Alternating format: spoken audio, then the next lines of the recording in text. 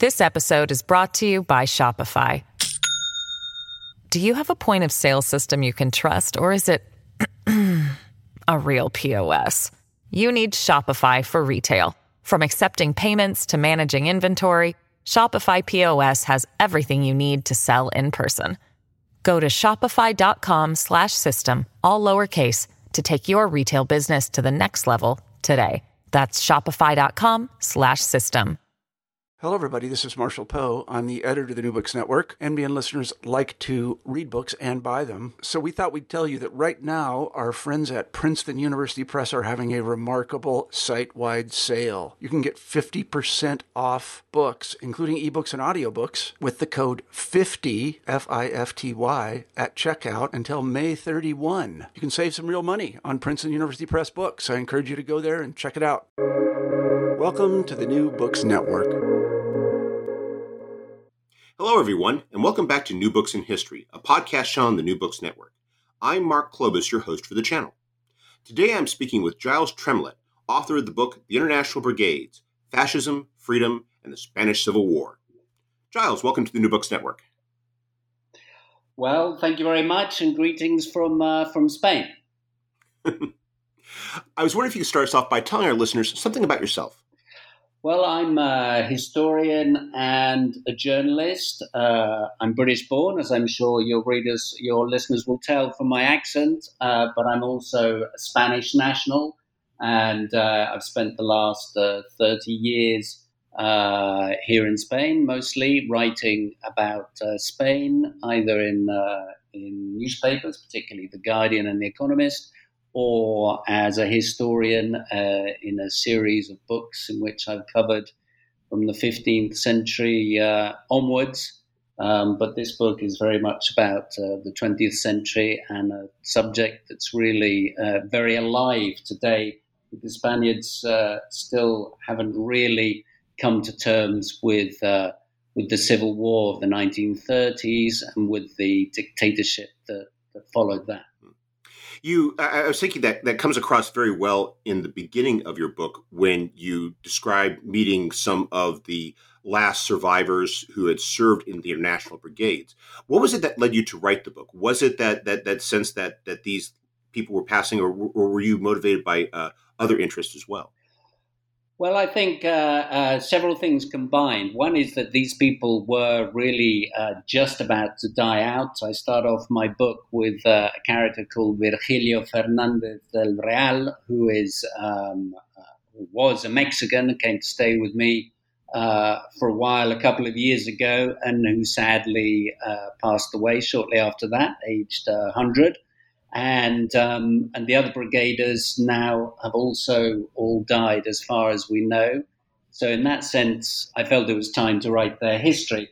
But also for anyone who's interested in the Spanish Civil War, who's interested in the 20th century history of Spain, the International Brigades was such an amazing phenomenon at the time and are so prominent in people's minds that it's really something that I felt I had to, I wouldn't say get out of the way, but it's something I had to know fully about before I could go on any further. So in many ways, this has been an indulgence because it's something I wanted to do for a very long time, but also it was an opportunity to write what I hope, for the moment anyway, is the let's call it the definitive current history, because of course it can always be improved on by someone else later on.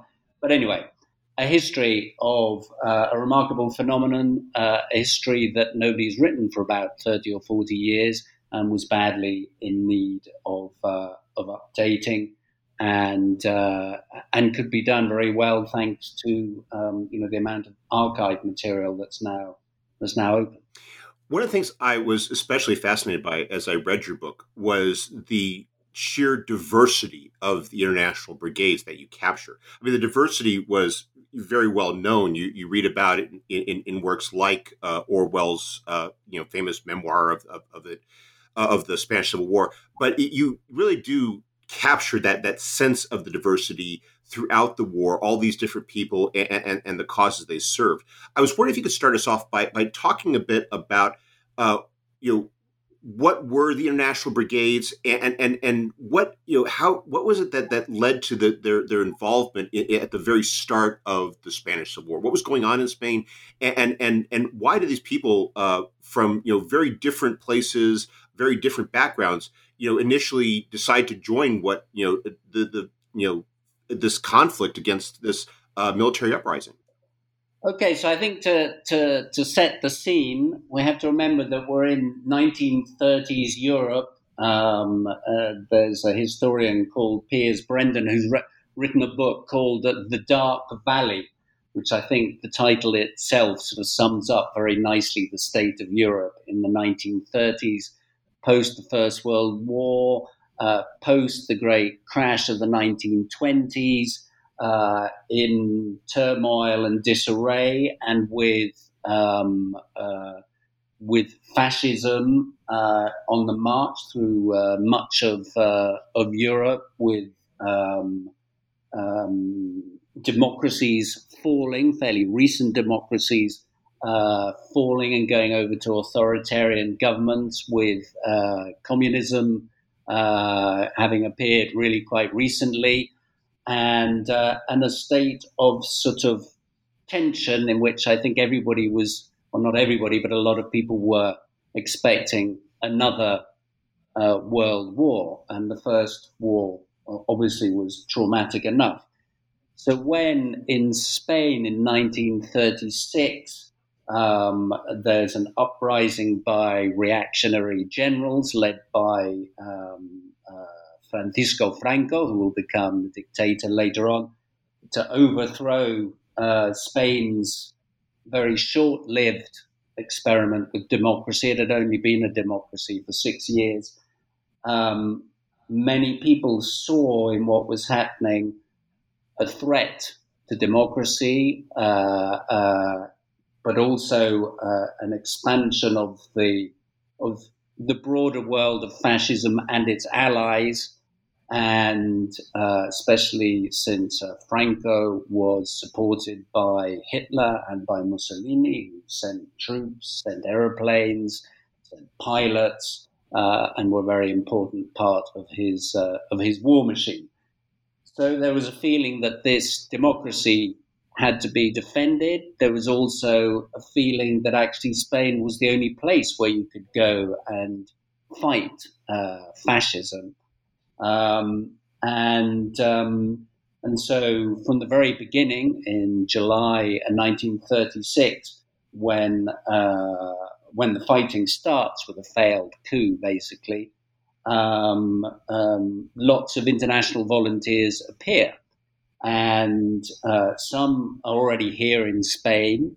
There's a remarkable event that's meant to start on exactly the same day that the Civil War starts, which is known as the People's Olympiad in Barcelona.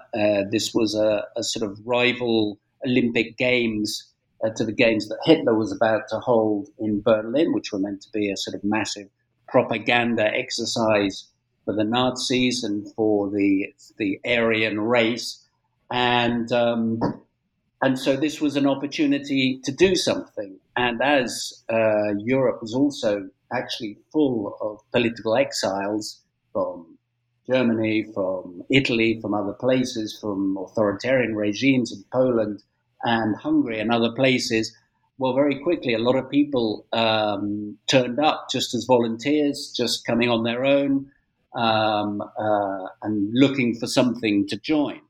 What happens after a few months in October of 1936 is that rather than just being allowed to join random militia units, which are the ones that were set up to fight Franco, who took most of the established army with him, the international brigades per se were set up as an international unit, a place where volunteer fighters could go. And it was organized basically by Comintern, by the International Communist Organization.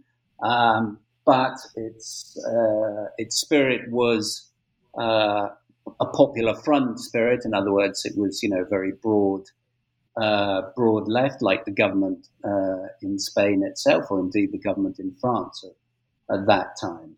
And then once it was organized well, it was, a lot more people came together, but very particularly this crowd of international volunteers appeared from all parts of the world, from more than 60 countries of the time, which in today's terms is more than 80 countries today.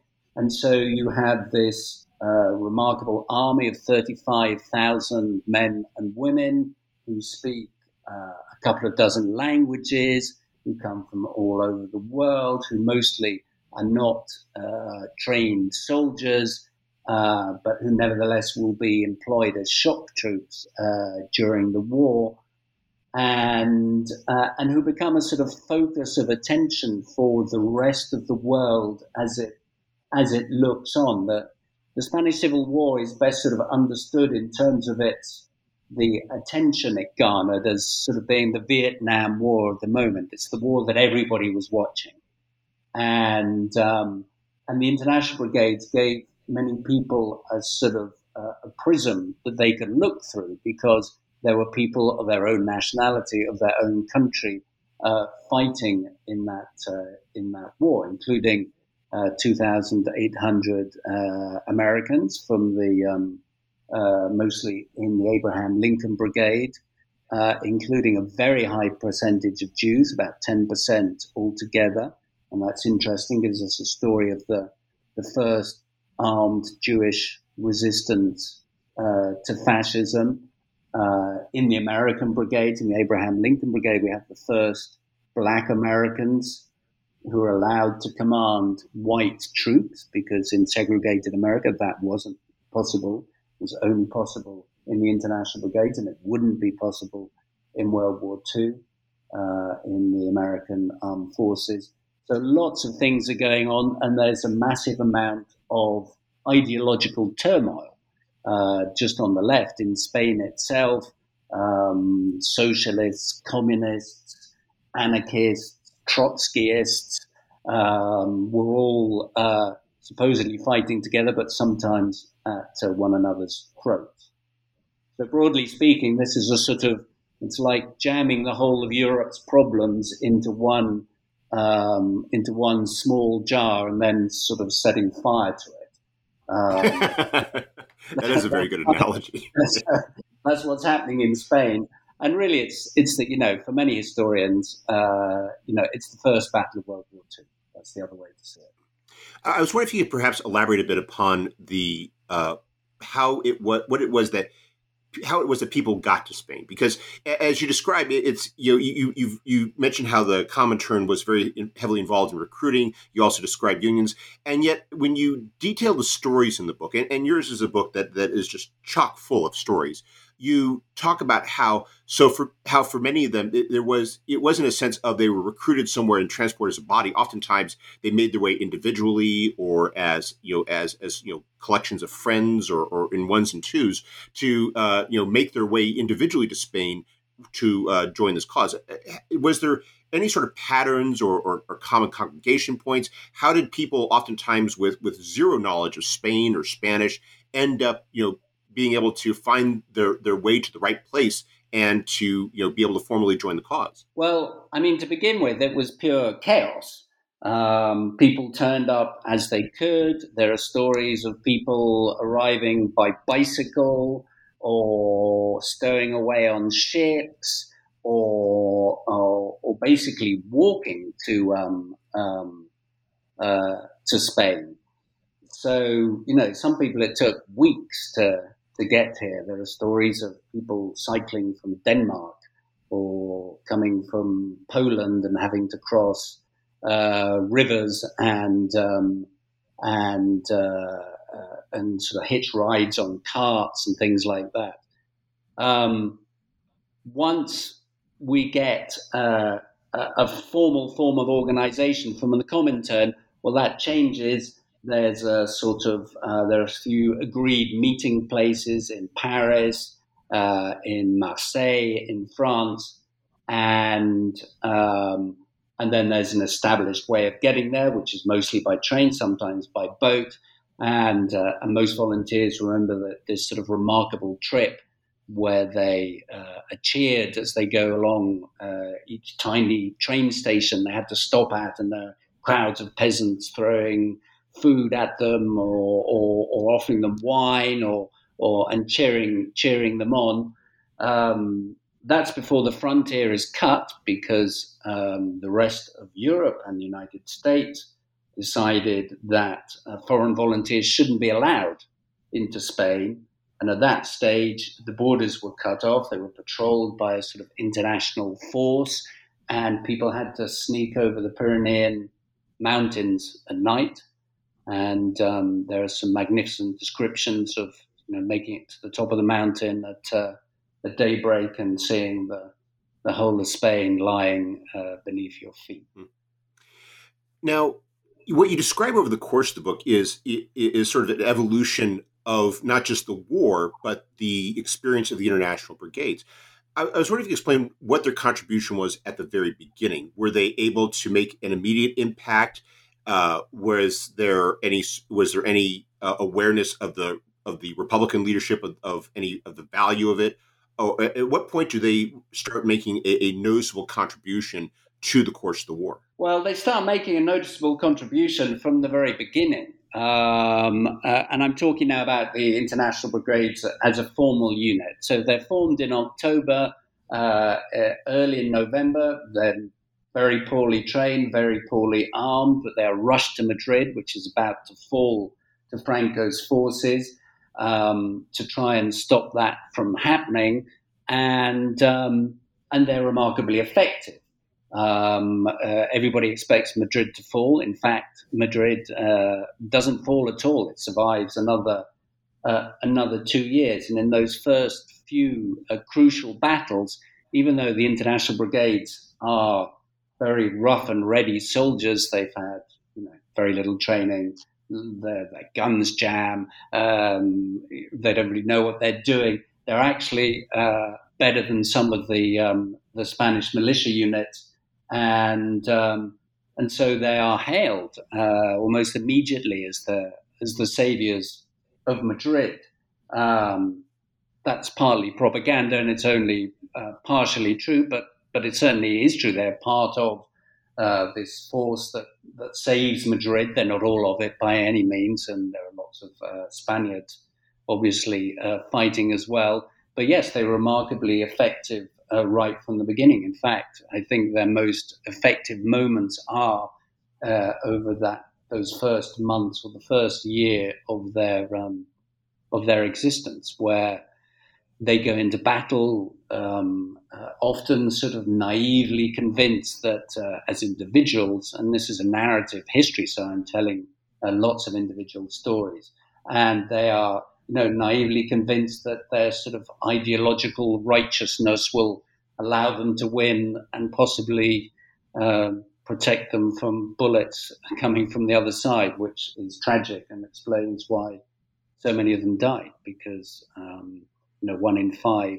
died in Spain, and another 1 in 5 were wounded or injured, and another unknown number went missing. So, it was a real sacrifice in that sense. Now, the title of your book is The International Brigades, and you refer to them as brigades. But one of the things that your book makes clear is that thinking of them as a brigade as a formal military unit with all of the, regimentation, organization that implies is a misnomer. It's far more chaotic. It's far more fractured. And I found it fascinating because as you explain it, it really does reflect that point that you make early in the book, that the only thing that united all these people was their shared anti-fascism. That you're talking about groups that, but for the fact they were fighting the fascists, might have been fighting each other. Indeed. One of the characters who appears in the book is George Orwell, and he's there not because he joins the International Brigade. He doesn't. He goes to Spain. He comes to Spain and fights, but joins a sort of rival militia group that's Trotskyist, that's not liked by the Communist Party, and famously writes homage to Catalonia when he finds himself in a moment in Barcelona when these two sides, the Trotskyists and the communists, are shooting at one another. And bizarrely, George Orwell had actually gone to Barcelona because he was fed up with the group he was in, and he wanted to join the International Brigades. And had he arrived a month earlier and been able to join the brigades, well, he probably would have been sitting on the opposite roof, pointing his gun in the opposite direction. So that's the Orwell experience is part of what we know about the Spanish Civil War, about the infighting on the Republican side. And that was very damaging. It was very, very damaging to their war effort, and it made it very difficult to coordinate everything. That said, within the brigades, there was a certain amount of paranoia, but mostly at the top amongst those who were beginning to live Stalinism in a very sort of direct senior communist sort of a way. But at a lower level, it was simply, a group of people, mostly working class. I mean, we know about the poets and the writers, but really mostly working class, very varied opinions, fighting together, shoulder to shoulder. And for most of them as individuals, it's a remarkable experience. As a phenomenon, it was very strange for observers too, who tried to get their head around the idea of this sort of transnational army when there'd last been a massive volunteer army like this. And the only people at the time they could compare with were the Crusades from the early Middle Ages. Nowadays, you might point to ISIS, for example, or Al-Qaeda, and say, well, that's a sort of transnational volunteer army. But at the time, it was remarkable. Funny enough, I was reading Hannah Arendt the other day on totalitarianism, and there they were. They appear in there as well. And she's saying, no, the international brigades were quite frightening for a lot of governments because precisely because they were international. They didn't fit any sort of easy category. And as a result, governments in liberal democracies didn't know whether to treat them as a good thing or a bad thing, whether they were, defending democracy or whether they were a threat to democracy. You described how over time the groups oftentimes gained individual reputations, that people began to assume things about certain national groups and how they began to assume certain things about ideological groups. And here I'm thinking in particular about the anarchists, who, as you describe it, as you note in your book several times, quickly became viewed very skeptically because they're being anarchists. They had issues with military discipline. They weren't seen as very reliable. How did all that play out within the brigades, and how did that and how was that defined by their action on the battlefield? Well, I mean, it's almost comical at some stages because it's not just the anarchists; it's a huge number of volunteers consider themselves to be libertarians, and they don't want to receive instructions. They don't want orders. They want someone to command them.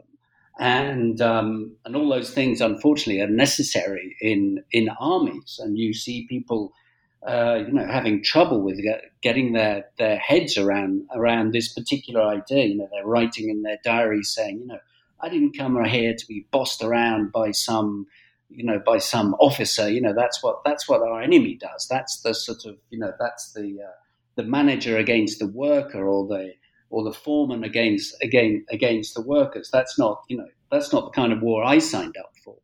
Well, unfortunately, that's the kind of war everyone signs up for, because if there isn't military discipline and command and things like that, you're a fairly useless military unit. And so within the brigades, heads had to be banged together, and people really had to be, forced into obeying or observing some kind of discipline. And there were anarchists in the brigade, especially amongst the Italians, but there were also anarchist units out in the Republican Army, and some brigaders actually left the international brigades to go and join those anarchist units, which were sometimes good but often unreliable for the very same reasons that I've just pointed out. So it was a very hard thing to do, to come to fight for freedom, and the first thing you have to do is give up your personal freedom, and that's what joining an army is. And the personal freedom that you give up is not just having to obey orders. It's also, you can't leave. If you leave, you're a deserter, and you've signed up to an army, and deserters get shot. And in some cases, in the international brigades, deserters did get shot. This episode is brought to you by Shopify. Do you have a point of sale system you can trust, or is it a real POS? You need Shopify for retail. From accepting payments to managing inventory, Shopify POS has everything you need to sell in person. Go to shopify.com/system, all lowercase, to take your retail business to the next level today. That's shopify.com/system. That was another of the themes that I was seeing over the course of the book, which is how, as the war goes on, there is for lack of a better word, regularization that takes place. That over time, you have discipline increasingly asserting itself. You have a greater degree of centralization. I was thinking also as well in how you describe the role of women. How at the very beginning with the coup, and you had the People's Olympiad there, you had a lot of women athletes and journalists who were eager to join. They weren't just joining to serve in traditional women's roles. They were there to fight. And how over time, as the war continued, you began to see that greater control asserted. A lot of those women lost those roles, and they began to become more of the traditional roles. But as you described, women were still very prevalent among the ranks of the International Brigaders in the way that they had not been in previous wars. Yes, well, right to begin with, anybody was welcome who wanted to, pick up a weapon and defend the Republic, and there were lots of foreign women who wanted to do that. Especially those who were already living in Barcelona or in Madrid. And so the first British fighter to lose her life, or to lose a life in Spain, is an artist, Felicia Brown, who dies when she goes on a behind-the-lines mission before the brigades have even been formed. This is in the early days. There's a famous Dutch machine gunner called Fanny Schoenheit, who knew how to shoot when most people who were joining the militias didn't actually know how to shoot. She came from a sort of middle class Dutch background and had been taught to shoot as a sport. And so, to begin with, you do get these remarkable women going into the front line, fighting, dying. And in fact, many of the sort of most iconic images of the Spanish Civil War are of women bearing arms. There are some marvelous photographs. But what actually happens is that within about 6 months, the Republican side has decided it doesn't want women in the front line. And so they're all withdrawn. And by the time the brigades are formed and functioning, that means that the women who join them are largely working as or as doctors and or nurses, or in sort of what we might call support roles. So there's one of the few who makes it to the front is an American woman, Evelyn Hutchins, who famously drives trucks and ambulances too, I think.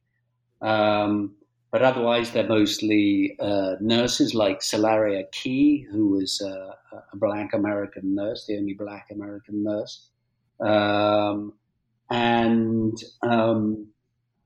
But still, there are hundreds of them. There's, people are still counting the international brigades. We don't know exact numbers, but between 800 and 1,000 women are there and play their part. You describe as a factor in how they eventually were, pulled out of those combat roles, a lot of traditional attitudes, even among the Spanish Republicans. And that gets to another aspect of your book that I thought was very interesting, which was the attitude of many of the brigaders towards their Spanish Republican comrades. As you described, that they weren't always too happy with the people that they were ostensibly fighting for, that they oftentimes got very frustrated at the fact that they wanted to fight a particular type of war, and they found that the Spanish Republicans were fighting a very Republican type of war. I was wondering if you perhaps elaborate upon some of those attitudes that developed and how maybe their views of the what they were fighting for in terms of Spain changed over time. Well, there's a massive cultural shock going on, obviously, for all the volunteers. It's the 1930s. Most people haven't traveled in their lives outside their own country. So they start off with this sort of dual cultural shock. One is that they're in Spain, a country where they don't speak the language, where they don't understand the Moors, but also they're with a group of fellow volunteers who are from all over the world, whose cultures they also don't necessarily understand. So to begin with, there's lots of sort of complaining about the fact that Spaniards, for example, don't want to fight at night. They want to go home and tuck their children into bed and have supper with their wives, and then come back in the morning, and this annoys the volunteers. But fortunately, the other side is actually doing the same to begin with. So we have this rather sort of, again, slightly comical situation of, this war that's fought at, from breakfast until supper time, but nothing after that. It's rather like the British breaking for tea at 5 p.m. It always stuns other people when it happens. In terms of who they were defending, I think actually that overall, there was a lot of surprises. One was that Spaniards were so poor. So you got a lot of people coming from, say, Britain who thought they were poor because they were working class. And they got to Spain where, some people were, if they had, 2 cooking pots, that was a good load of possessions to have. And they were amazed by the poverty. But I think overall, they were very happy to be fighting for the Republic. They were very happy to be fighting for Spaniards, and in fact, in the end, the international brigades have to leave before the war is over, and there's great sadness that they feel that they've actually abandoned Spaniards who they've come to love rather dearly. There's some annoyance because the sort of Northern Europeans and Americans, see all these beautiful Spanish girls and don't know how to talk to them, and get very annoyed because the Italians and the Cubans are really good at it. That's just cultural. Now, you mentioned that the international brigades have their greatest impact early in the war. How does the war play out for them? And at what point do you start to see the growing awareness that the war is not going to end well for their side? So I think we'd have to divide the war into a few stages, perhaps 3 or 4 stages. So to begin with, as far as the brigades are concerned, it's all about saving Madrid. So there's the battle in Madrid itself to stop the city being overrun. And then there are attempts by the Franco side to sort of encircle the city with maneuvers, which are actually quite 10, 15, 20 miles away or further. And you get famous battles, the Battle of Jarama, which some people might know from a song about the valley of the Jarama. So there are lots of battles around Madrid, and the international brigades perform incredibly well in them, and they prevent Madrid from being encircled or from falling. But at the same time, this is a war of attrition as well. It goes on for 3 years, and the Republican side is basically, even though it's a democracy, it's abandoned by all the liberal democracies, by Britain, by the United States, even by France, which originally has a Popular Front government, whereas Franco is not abandoned by Hitler or by Mussolini. They all sign up to this farcical non-intervention pact, which is observed by everybody except Hitler and Mussolini, who send, if there are 35,000 brigaders, well, there are 70,000 regular Italian army troops. There are 20,000 German troops, mostly from the Luftwaffe, from the Air Force. And so there's an imbalance. And that imbalance grows because the only place that the Republic can get arms from is basically the black market or the Soviet Union or Mexico as a third option. And Stalin himself loses interest in supplying the Republican side. And so eventually, and the brigades themselves experience this, Franco builds up sufficient firepower to basically drive them back to the sea. And there's a period in 1938, at the beginning of 1938, the end of 1937, where they're driven all the way across to the Mediterranean. And really by then, I think most people know that one of two things is going to happen. Either they're going to lose, or the Second World War is going to break out and the Allies are going to come to their rescue. And in fact, what happens is the first of those scenarios. They lose, the war is lost on April 1st, 1939. That's 5 months exactly before Hitler invades Poland and the Second World War starts. And so the brigaders who've been pulled out 6 months before that, they fight in this tremendous battle across the river Ebro in eastern Spain. Huge numbers of people die on both sides. Huge numbers of brigaders die as well. And it's really an attempt just to keep the war going until it joins up with the Second World War, and it fails. So by that stage, people are hoping they can resist, but they know that's what they're doing. They're not going to win at that stage. They're just trying to resist until the end. So that's the very sad tale, if you want, of the Republic and of the international brigades in the war. And that ends the story of the Republic and of the war and of the brigades, but it doesn't, as you go on to demonstrate, it doesn't end the story of the brigaders themselves. I was wondering if you could perhaps speak to the legacy that you described for them. I mean, what did the survivors take from the experience? How did it shape events like the Second World War? And how did that continue to be processed after the war into the 1950s and 60s and down to the present day?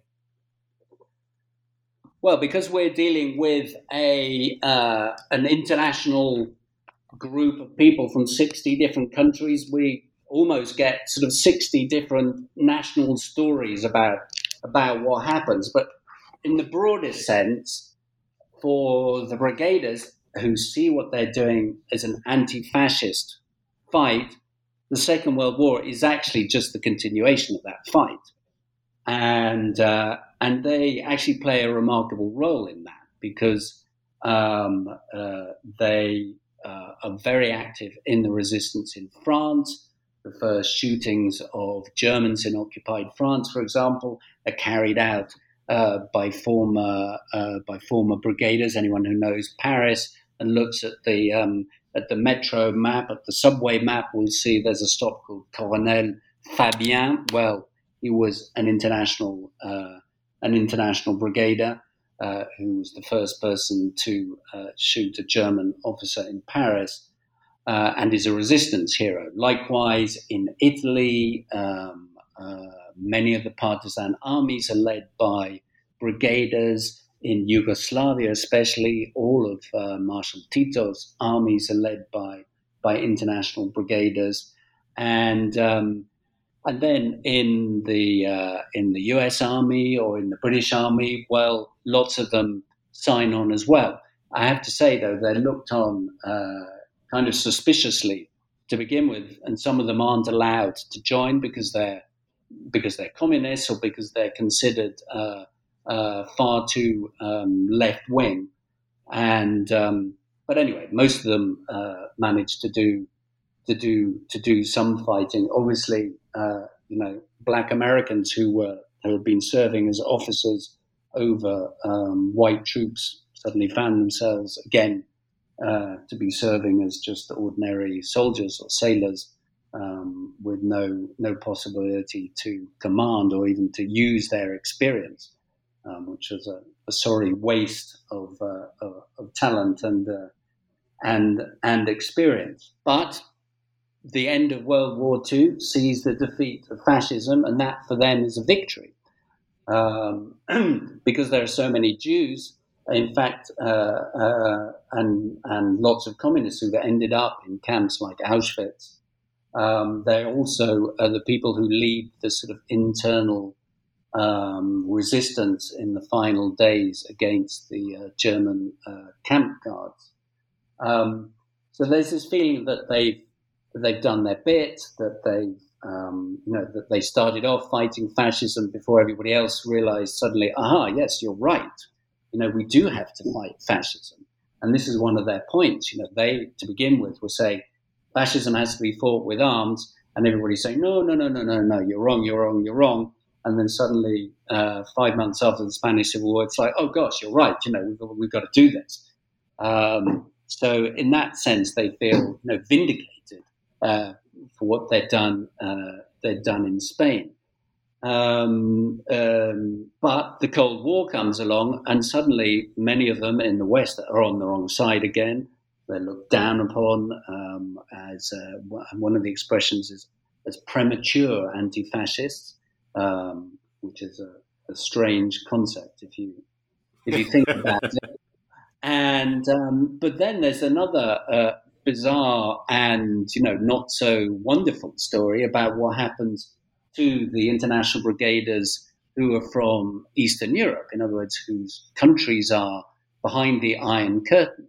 As many of them are communists, the Russians see them as reliable people to set up the new regimes in Poland and East Germany and Hungary and Bulgaria and Albania and everywhere else, and they get very senior positions. We have prime ministers. There are two effective prime ministers of East Germany. There are lots of ministers. There are lots of generals, especially in Yugoslavia. It seems the entire army is run by brigaders. And of course, their speciality is security, and that also means policing. And in the behind the Iron Curtain, we know what that means. And so, the founders of one of the most infamous secret police forces in the world, which is the German Stasi, the founder is an international brigade general, and for virtually the entire lifetime of the Stasi, it is run by international brigade veterans. So, the story is it is not all wonderful and wondrous in that sense, not at all. Some of them become hardcore Stalinists, but then again, in the East behind the Iron Curtain, some of them also fall victim the purges precisely because they've been in the international brigades, and therefore they have supposedly been exposed to Trotskyism or to what becomes known as Titoism, because Yugoslavia, General Marshal Tito, breaks from the Iron Curtain bloc, from the Soviet bloc, and so anyone who's been hanging out with Yugoslavs is suddenly suspicious. So there are some, ghastly show trials in Czechoslovakia and Hungary, in which former brigaders, are forced to admit to sins that they never committed and are shot or hung or imprisoned. It's one of the things that by the end of your book I was appreciating, which was how a lot of that gets lost. The McCarthy period, they do single out service of the international brigades as something to be concerned about. You don't get as much though about how this legacy that you see in Eastern Europe of these people having this long careers in government, and how so much of that begins or is propelled by their service in these international brigades in the 1930s. How this service has this long impact that we don't appreciate, but really extends over the course of the remainder of the 20th century. Yes, it's absolutely there. I devote quite a long final chapter to this, but I think it's really, in a way, it's a sketch for someone else to follow up, because this hasn't really been studied as a phenomenon. There are studies of in East Germany, particularly, which are good, but as a whole, the influence of the brigaders in the communist bloc has not really been investigated. So there's any historian out there who specializes in all that, I would encourage them to get stuck in. Obviously in the United States and in Britain, the reactions are different. So these people they're being watched very carefully by the CIA or by the MI6 in Britain. My favorite examples of ex-brigaders actually are the British, where at one stage you have Jack Jones, who's the head of the Transport and General Workers Union in the 1970s, deemed to be the most powerful man in Britain because he can stop the lorries, he can stop transport, and he does sometimes. And it's a period of strikes and quite a terrible time in British history. And at the same time, another brigader, Alfred Sherman, has become the sort of free market guru to this young female politician up and coming called Margaret Thatcher. And so you have these two, international brigaders on opposite sides of the battle lines in Britain. But I have to say, they would turn up together to the memorial services and the and the remembrance events, and Alfred Sherman never regretted fighting in the international brigades, though he did regret that he had flirted with communism at one stage. But he still thought that he'd fought on the right side, which is something that Ronald Reagan in his day said was not true. He said that the international brigades, that specifically the Abraham Lincoln Brigade, had fought on the wrong side, which is a fairly remarkable take. Well, we've taken up a lot of your time, but before we go, could you tell us what you're working on now? So I just finished a short history of Spain from prehistory to yesterday, which has been quite a challenge and but has been immensely sort of satisfying. Certainly filled in a lot of holes in my knowledge, and I'm about to embark on another book, which will be about General Franco and Francoism, and I'm not entirely sure what shape it will take, but Franco went on to rule as dictator for 36 years. He died in his bed in 1975. So he's very much, the big personality of 20th century Spain, and and a remarkable survivor from that group of sort of right-wing dictators who appeared in the 1930s. He's the most successful one, basically. And so I'm intrigued to work out why that was, whether this was a specifically Spanish thing, whether it's down to his personality, whether he just got lucky, how much violence and terror had to do with it. And that's very interesting too. Well, perhaps when you finish it, we could have you back on the New Books Network to talk about it. Well, that would be lovely. That would be lovely. In the meantime, if people want to read this book, it's narrative history, so it's full of interesting stories. I'm not sure one can really do it justice on a podcast without going into all the individual stories, but we really would be here for hours if we had to do that.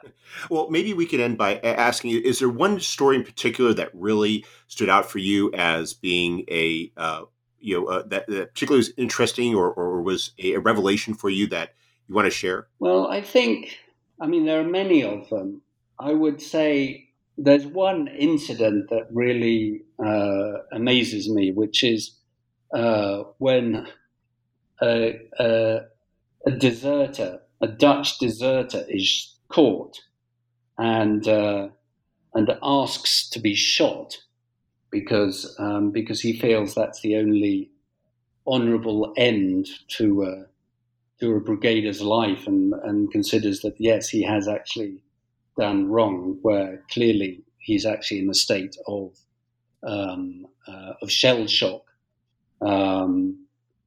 And that sort of speaks to the kind of remarkable idealism that kind of underlied what people were doing. And but apart from that, it really is, it's a choral story. It's 35,000 individuals, doing this remarkable thing together. So I think I'll let people read the book and decide for themselves who they find most amazing. And on that note, thank you very much for taking some time to speak with us, Giles. I hope you have a wonderful day. Mark, thank you very much indeed.